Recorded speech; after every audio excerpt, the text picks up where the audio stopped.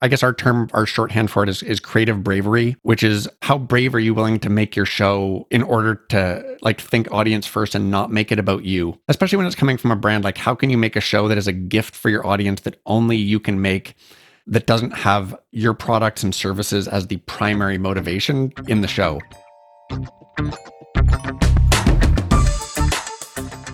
Hello and welcome back to another episode of the Audience Podcast. I'm your host, Craig Hewitt from Castos. This week, I'm joined by Steve Pratt from Pacific Content. Steve, how's it going?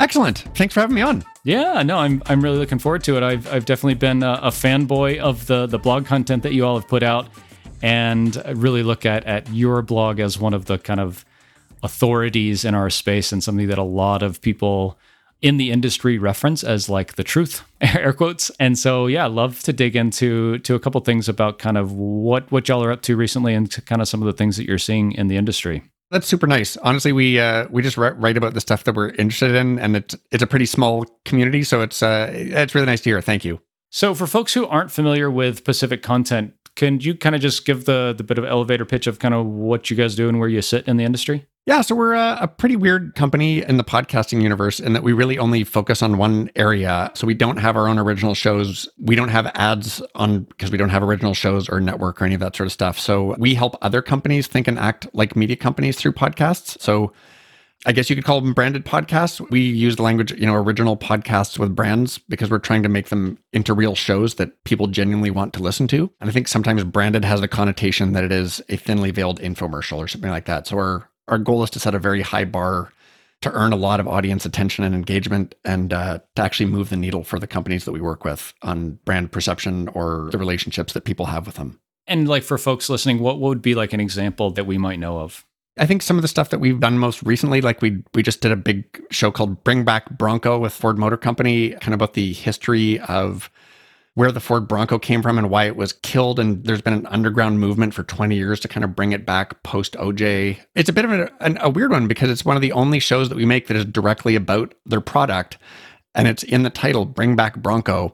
But it's done really, really well because it's actually a great story. And the Ford team wanted real journalism and a real audio doc that looked at the story regardless of what the truth is, and was like, regardless of what the truth is, they were happy to tell it. Like they didn't want to spin a PR narrative for it. So it's a really interesting story, and it's done very, very well. Like it's been a real treat doing it. And we also do a lot of really fun podcasts with we do Trailblazers with Walter Isaacson with Dell Technologies. We do a show about how to make better decisions called Choiceology with Katie Milkman, with Charles Schwab. One for open source web developers called Command Line Heroes with Red Hat that just won Best Tech Podcast in Adweek this week. So we're really, really lucky. We have a wonderful, wonderful group of partners. And I guess for us, when we talk about a wonderful partner, it's a super collaborative group where we're kind of all coming together to make a podcast together, where everybody's on the same page of wanting to think audience first and make something that people are going to love. I love that last part. And I heard you say the word story several times in there. And I want to dig into that specifically because I think back to your Secret Sauce blog post. And we'll link this up in the show notes because it's a must read, I think, for anybody. But the premise really, I think, is kind of what you're touching on there, is that the secret to growing a podcast is making something great that your audience wants. Is that like, if you had to give it a one-liner, is that reasonable? From my perspective, there's two in a way. And so you're right, like the actual making the great show, I guess our shorthand for it is creative bravery, which is how brave are you willing to make your show in order to like think audience first and not make it about you, especially when it's coming from a brand. Like how can you make a show that is a gift for your audience that only you can make, that doesn't have your products and services as the primary motivation in the show? Because people have a good sniff test for when they're being marketed to. And I think, you might be able to trick people to listening to one episode of an infomercial, but they're never going to come back. And the win in a podcast is that you get people to subscribe and come and spend a lot of time with you on an ongoing basis over and over and over again. And so it has to be great. And then when it's coming from a brand, it's almost like the bar is even higher because they're concerned it might be an infomercial. So that creative bravery is something when we're doing program development with a client, we kind of will continually check in and say, like, where are we on this creative bravery scale? Are we at a 5 or are we at a 10? Are we slipping as we kind of do this? So that's one piece of it. But the other piece obviously is there an audience for the show? And the second piece of the recipe is commitment. Like, are you going to use all your resources as a brand and commit to making sure that all the right people know about this show and to market it like a show? And to make sure that, like when HBO markets Game of Thrones, they're not really marketing HBO, like they're marketing the show first, and people know it comes from HBO, but it's not like the CEO of HBO is in Game of Thrones making cameos, to showcase their expertise in Game of Thrones. And I think that people need to kind of think about that, in their own podcast and think about what's going to have the biggest impact on my audience. And is marketing the show from our brand the most important? Or are we selling the concept of the show and what the value is for an audience member first and foremost? Because at the end of the day, the goal is to get people to hear something or see something in the wild and decide to go and give the podcast a listen, that them clicking play on the podcast is actually the only really goal you want with your marketing. From the creative bravery perspective, as you're going through, like you mentioned, program development, which I would assume is kind of this term for as you're kind of boxing and deciding what the podcast is about and who it's for and what you're going to talk about, how do you put some parameters or some process around making sure that you're giving that voice you want to the podcast and not, I don't know, selling out is not the right word, maybe that's too strong, but that you're not kind of retreating on that creative bravery scale that you were talking about? So we have a strategy piece that we do before we ever go into production, which is kind of figuring out the answers to those questions and figuring out where we can get to on that creative bravery scale. And so part of it is a lot of listening on our part around, to talk to our clients around why do you want to make a podcast and who is this podcast for and what do we know about them and what does success look like in a podcast? What are your values as a brand? What's your voice as a brand? And what's the gift that you could give your audience that only you could give them, or the information that they would love to have from you that would actually make a difference for them and help change the way that your brand is perceived? Or where do you want to move your brand from point X to point Y? How is it perceived now, and where do you want it to be perceived? And what sort of things do you want to be known for? The answers to all those questions will kind of lead you to a point where you can come up with different ideas for what an actual show might be. And some of it might be, there's going to be an education component that we can make very accessible by telling stories around any manner of things, whether it is open source software development to behavioral psychology to the values of a free and open internet. Like, there's tons of different things in there that make for lots of great stories. And the goal in some ways shouldn't be to show how smart you are. It should be to help the audience understand these things and make them smarter with a really, like, taking advantage of all the best practices of audio, like what audio is really good at, which is telling stories. And then, even honestly, like we have a lot of clients who would like to change the way their brand is perceived, or they're doing something different and they want to evolve where they're, what people think of when they think of the brand. And sometimes that's literally just telling interesting stories about that subject matter. That if you hear 10 stories about something in a particular area with a particular point of view on it, and it's really good and it's brought to you by brand X, you're going to think of them when you think of that subject matter, when you think of that area of expertise. I think that one of the questions that we get a lot is like, how can I make a podcast that doesn't suck, right? From a content perspective, there's so much competition out there these days. It's a great question. Yeah, it is. It is. And frankly, we are not the authorities on that. I think you all are much more the authorities on how to make a really great podcast and tell a great story.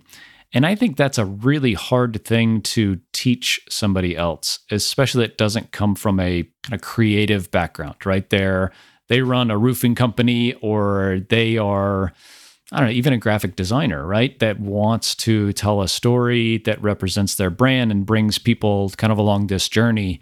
But I mean, even for me, I've been podcasting like almost 6 years, and I feel like I'm pretty bad at this. Just because it's really hard. And maybe I'm giving myself an out there. But like, as you're working with these brands like Red Hat, that is a tech company, they maybe don't have a bunch of people that are used to telling this story. If we could generalize, how do you help people be able to tell that compelling story from like a content and structure perspective? It really, honestly, it is a very, very collaborative process. And when we start working with a client, there's really varying levels of knowledge and backgrounds, whether it's on the journalism or storytelling front or how familiar people are with audio or not. It's almost like every single project is a brand new creative problem to solve with a fresh team of people, and figuring out where the expertise lies on the team and playing into the expertise of different people's roles is kind of part of that initial fun problem solving of like, how are we going to do this? So our company does a lot of the production work. So I'm Canadian. This is a very un-Canadian thing to say, but we have amazing storytellers on our team, like really, really amazing storytellers whose entire careers have been built on telling fabulous stories in audio. And it is a really unique skill, and it does take time to develop doing that. So a lot of the time that our job is to bring that to the table and to help take ideas that we want to talk about and figure out what the best way to explain that through a story is. For people who are trying to do it themselves and aren't able to work with people who've spent their whole careers doing that, there's a few different things I would say. Number one, think in story. Think about telling stories and not just downloading information. Audio works really, really well when you can start painting pictures in people's minds and describing things and having them imagine what's going on and take you through the journey of another person. Often the best way to understand a complicated thing is to hear a story of somebody who's gone through that and what it was like for them and how they solved it or resolved it. So think in stories, think about telling stories, if it's yourself doing it, around how to bring concepts to life. The first minute or two of every podcast is probably the most important chunk in terms of making that sure whether this is going to be a success or not. So I just listened to this wonderful podcast, an episode of the A16Z podcast from Andreessen Horowitz.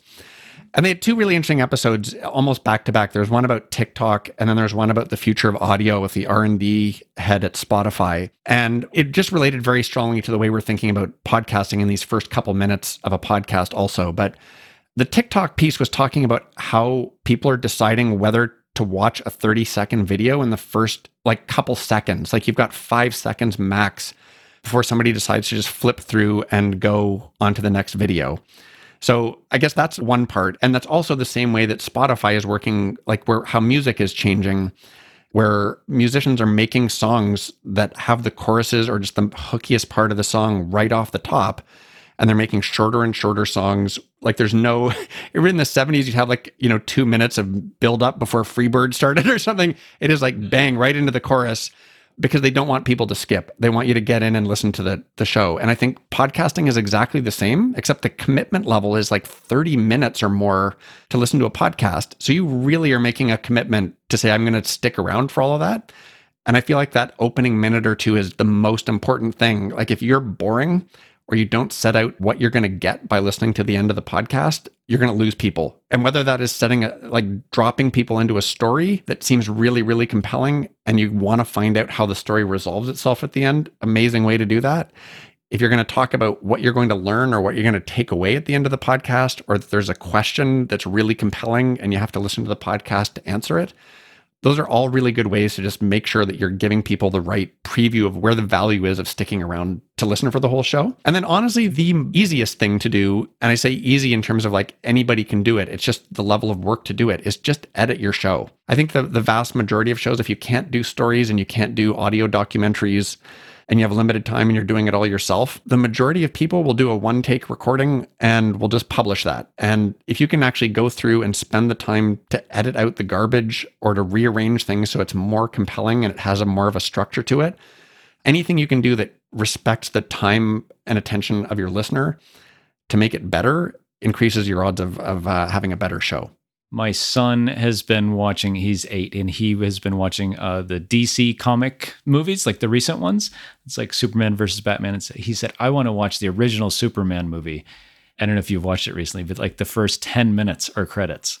And he was like, Dad, this is terrible. We got to turn this off. And we never even watched it because he couldn't get past the opening credits. And yeah, because they just don't do that anymore, right? It's the pacing all changes, right? It's guns and violence in the first 30 seconds now. And they got you. Yeah. Super interesting. I love for our type of podcast that, and we could make this a storytelling podcast, I think, but it's much more of an informational and maybe inspirational podcast, to where I love that kind of hook of, in this podcast, we're going to talk to Steve Pratt, and he's going to talk about how to tell a better story. Stick around to the end so you hear how Steve talks about X, Y, and Z.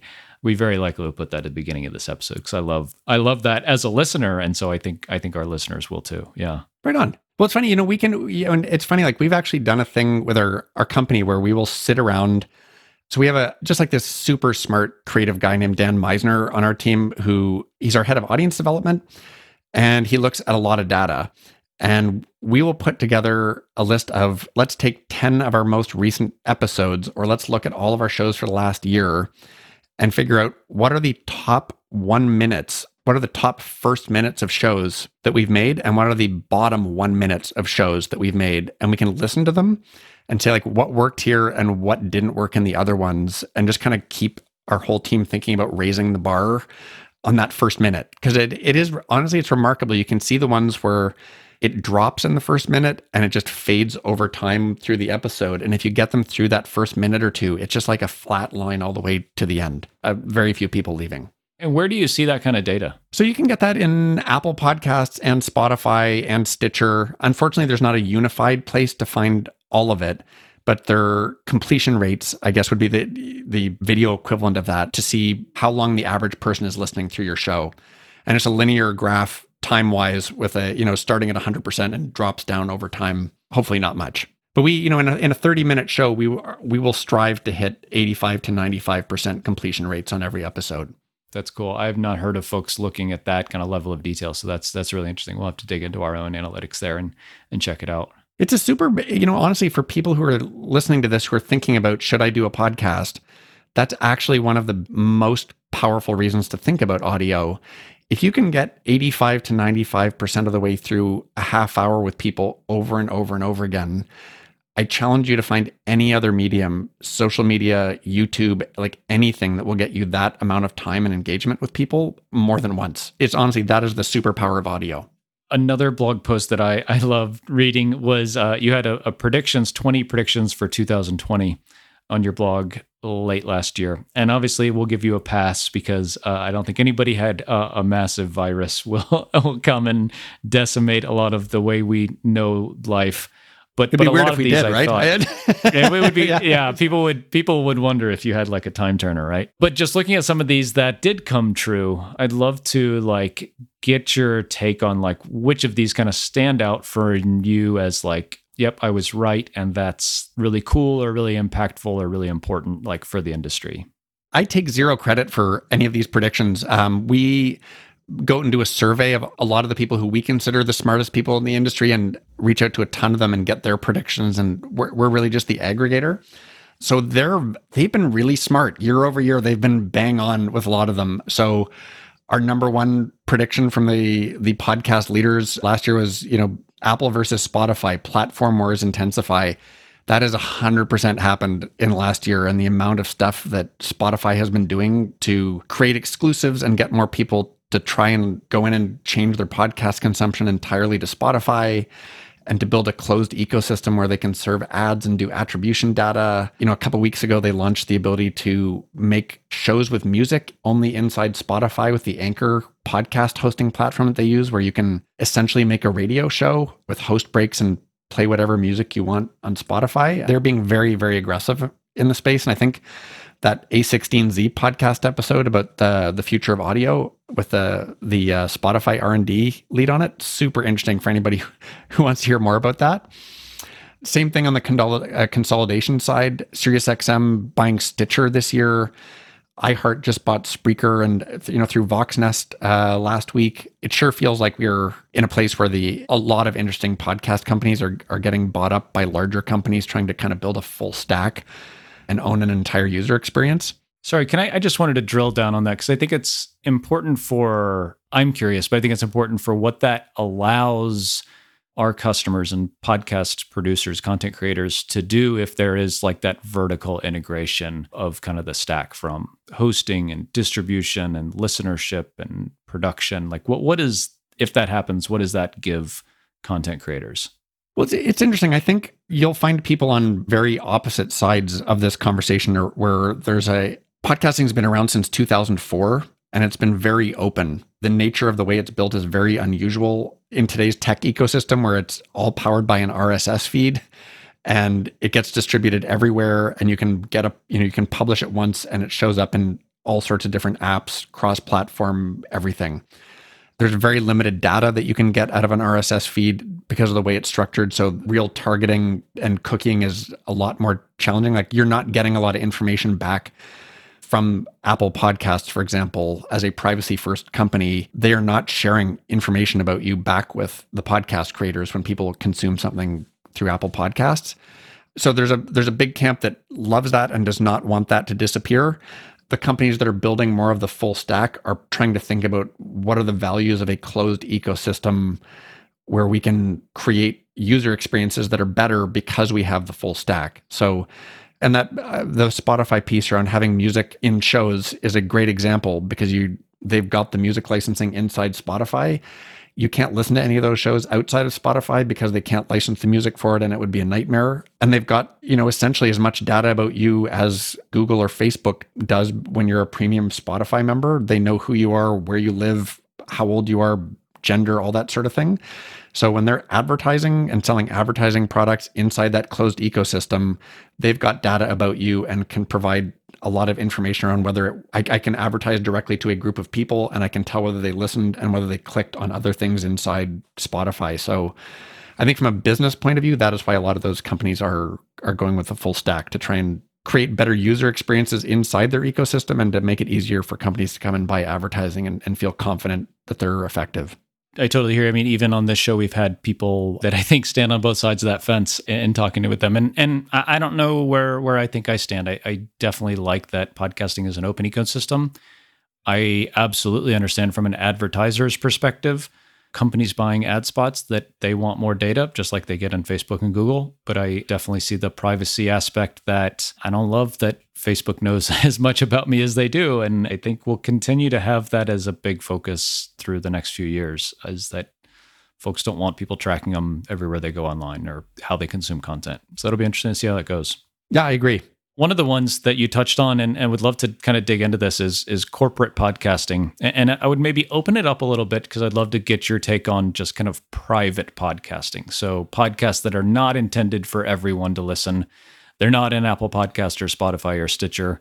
And we kind of group these into two buckets, one being corporate podcasts. So these are companies podcasting to their employees for a bunch of different reasons or purposes. And the other is, we call it just private podcasting. So this is like someone with a membership site that wants to extend their membership site with podcast content, or they have a video-based course but want to offer podcast content to their students. Yeah, I mean, since you kind of wrote the article almost a year ago, just like, how do you see private and internal company podcasting evolving? Because it's really new from our perspective in kind of the whole industry. It feels like it is still early days for this, and there's a lot of experimentation going around in it. And then I think COVID has accelerated some of that interest, particularly for internal communications, where it's harder to have live events. It is harder potentially to do video town halls. And I should say, even with video fatigue, like Zoom fatigue for people, being able to provide something that people could listen to on a break if they wanted to go for a walk or have it playing on a smart speaker in their house, and to be able to produce everything remotely at high quality, it's a really great solution. So we've seen a lot of inquiries on the internal comms of like, can we figure out an audio solution that's easy to be able to go out and reach all of our teams? And I think it is a wonderful solution. To me, the biggest, I guess, decision points for an internal podcast are, how secure do you need it? And we've had a real varying spectrum of needs depending on the subject matter across different clients. And I think there's pros and cons along that spectrum. And I'd be super curious for your thoughts on this as well. When companies really want to talk about very, very sensitive things and they need podcasts really locked down, there are ways to do that. And they can be authenticated through SSO in your company, and you can encrypt streams, and you can do all sorts of things if you need to. The con of that is that you're making people do a lot of work to listen to one podcast episode. It's probably downloading a separate app, and it is probably re-authenticating every time, or you can only listen on your corporate Wi-Fi or something like that. So there's a high level of friction at driving adoption if it's too secure in a lot of cases. There's some options where you can minimize the friction and have people still have SSO and sign in and be authenticated and only access it through a private feed. And some of those will let you listen in your favorite podcast app. And then there's some companies that are saying, you know what, we should actually think about how to make this thing where we're not talking about anything incredibly sensitive and make it public and have no friction for people being able to listen. So the company that Pacific Content is part of is called Rogers Communications. It's just a huge telecommunications wireless company, cable company, owns sports teams and radio stations and TV stations in Canada. We made a podcast for them kind of about the employment experience called For the Love of Work. And it was originally talked about as an internal only podcast for employees. And they're really leaning into their values and wanting to talk about how they're thinking about what an amazing employment experience is for their own staff at Rogers. There's about 26 or 27,000 people that work at Rogers. And as we talked about it, they're like, there's nothing that's secret here. Like, it's going to be a lot easier for all those Rogers employees to listen to this if we made it public. And it also has the bonus of sharing your employment brand with everybody else in podcast land if they're interested in listening to it as well. So we launched that this fall, and the response has been incredible to it. Honestly, like, launched on a bunch of internal communication channels. The CEO did a town hall and talked about it. There have been emails from all the executives out talking about this podcast and why it's important.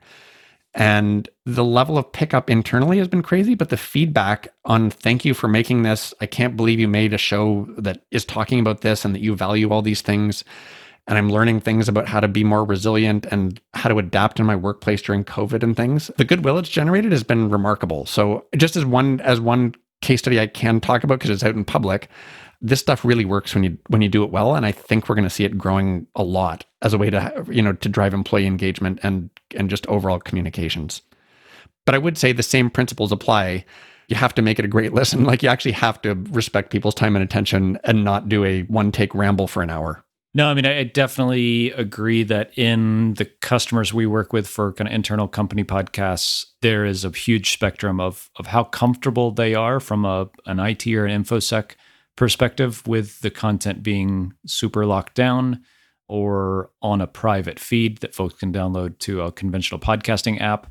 And I think it goes back to a lot of like, what are they talking about? Like, how sensitive is the content they're talking about?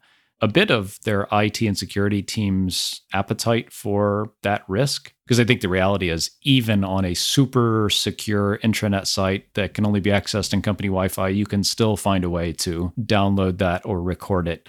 You can turn on your voice recorder on your phone and listen to anything, sure, right? Yeah. Sure. So I think that those IT security teams that really understand what's going on put this at a relatively low risk profile.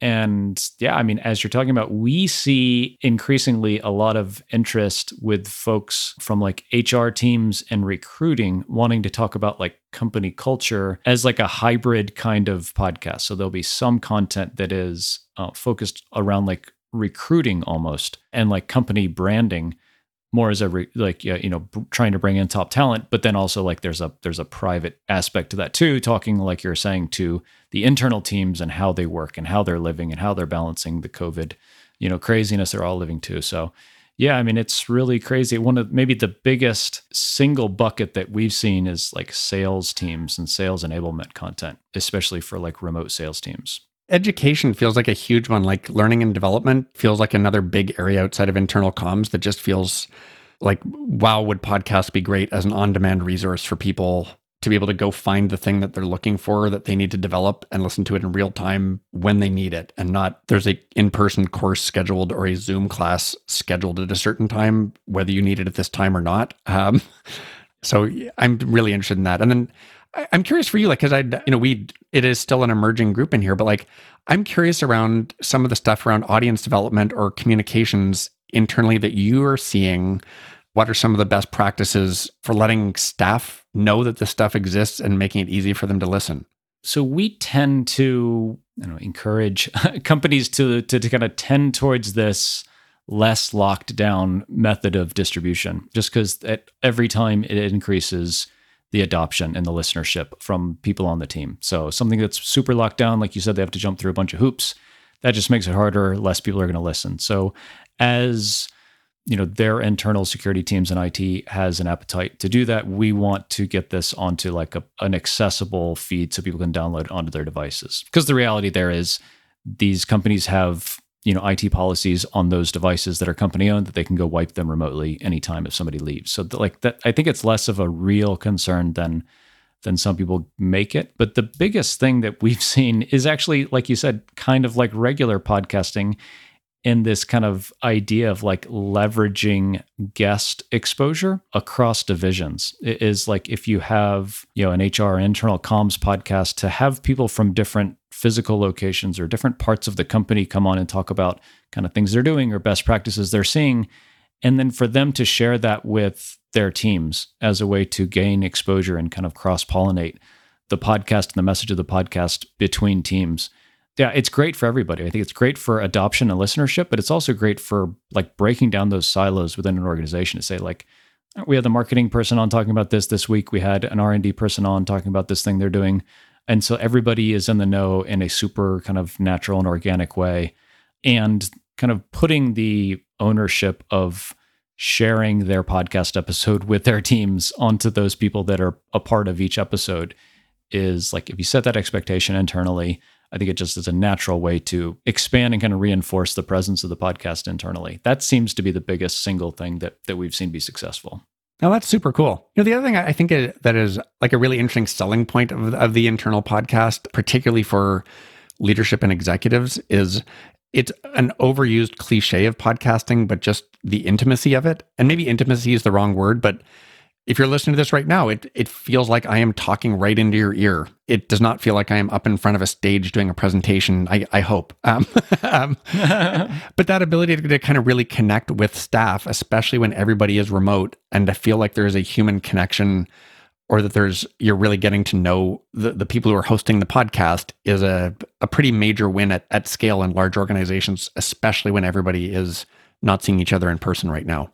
And frankly, a lot of people are scared in different degrees and for different reasons. I think, leadership coming forward and saying, this is the message and this is what we're doing, this is what we stand for.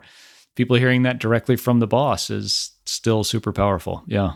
And I'm assuming you're seeing a lot of growth in this space too? We're seeing a lot of interest and a lot of things that we never expected people to use this for. What's the biggest surprise? I shouldn't be asking you all the questions, but I'm super curious.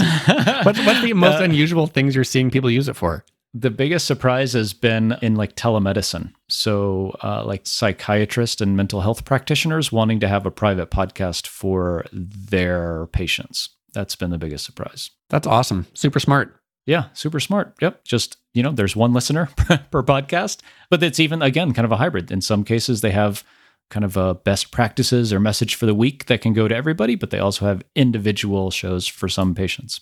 It's funny because like just as you're saying that, I'm like, every time I go to a doctor's office and they're like, here's 5 things or whatever, I'll leave the office and then half an hour later being like, I only remember 2 of them. Oh no.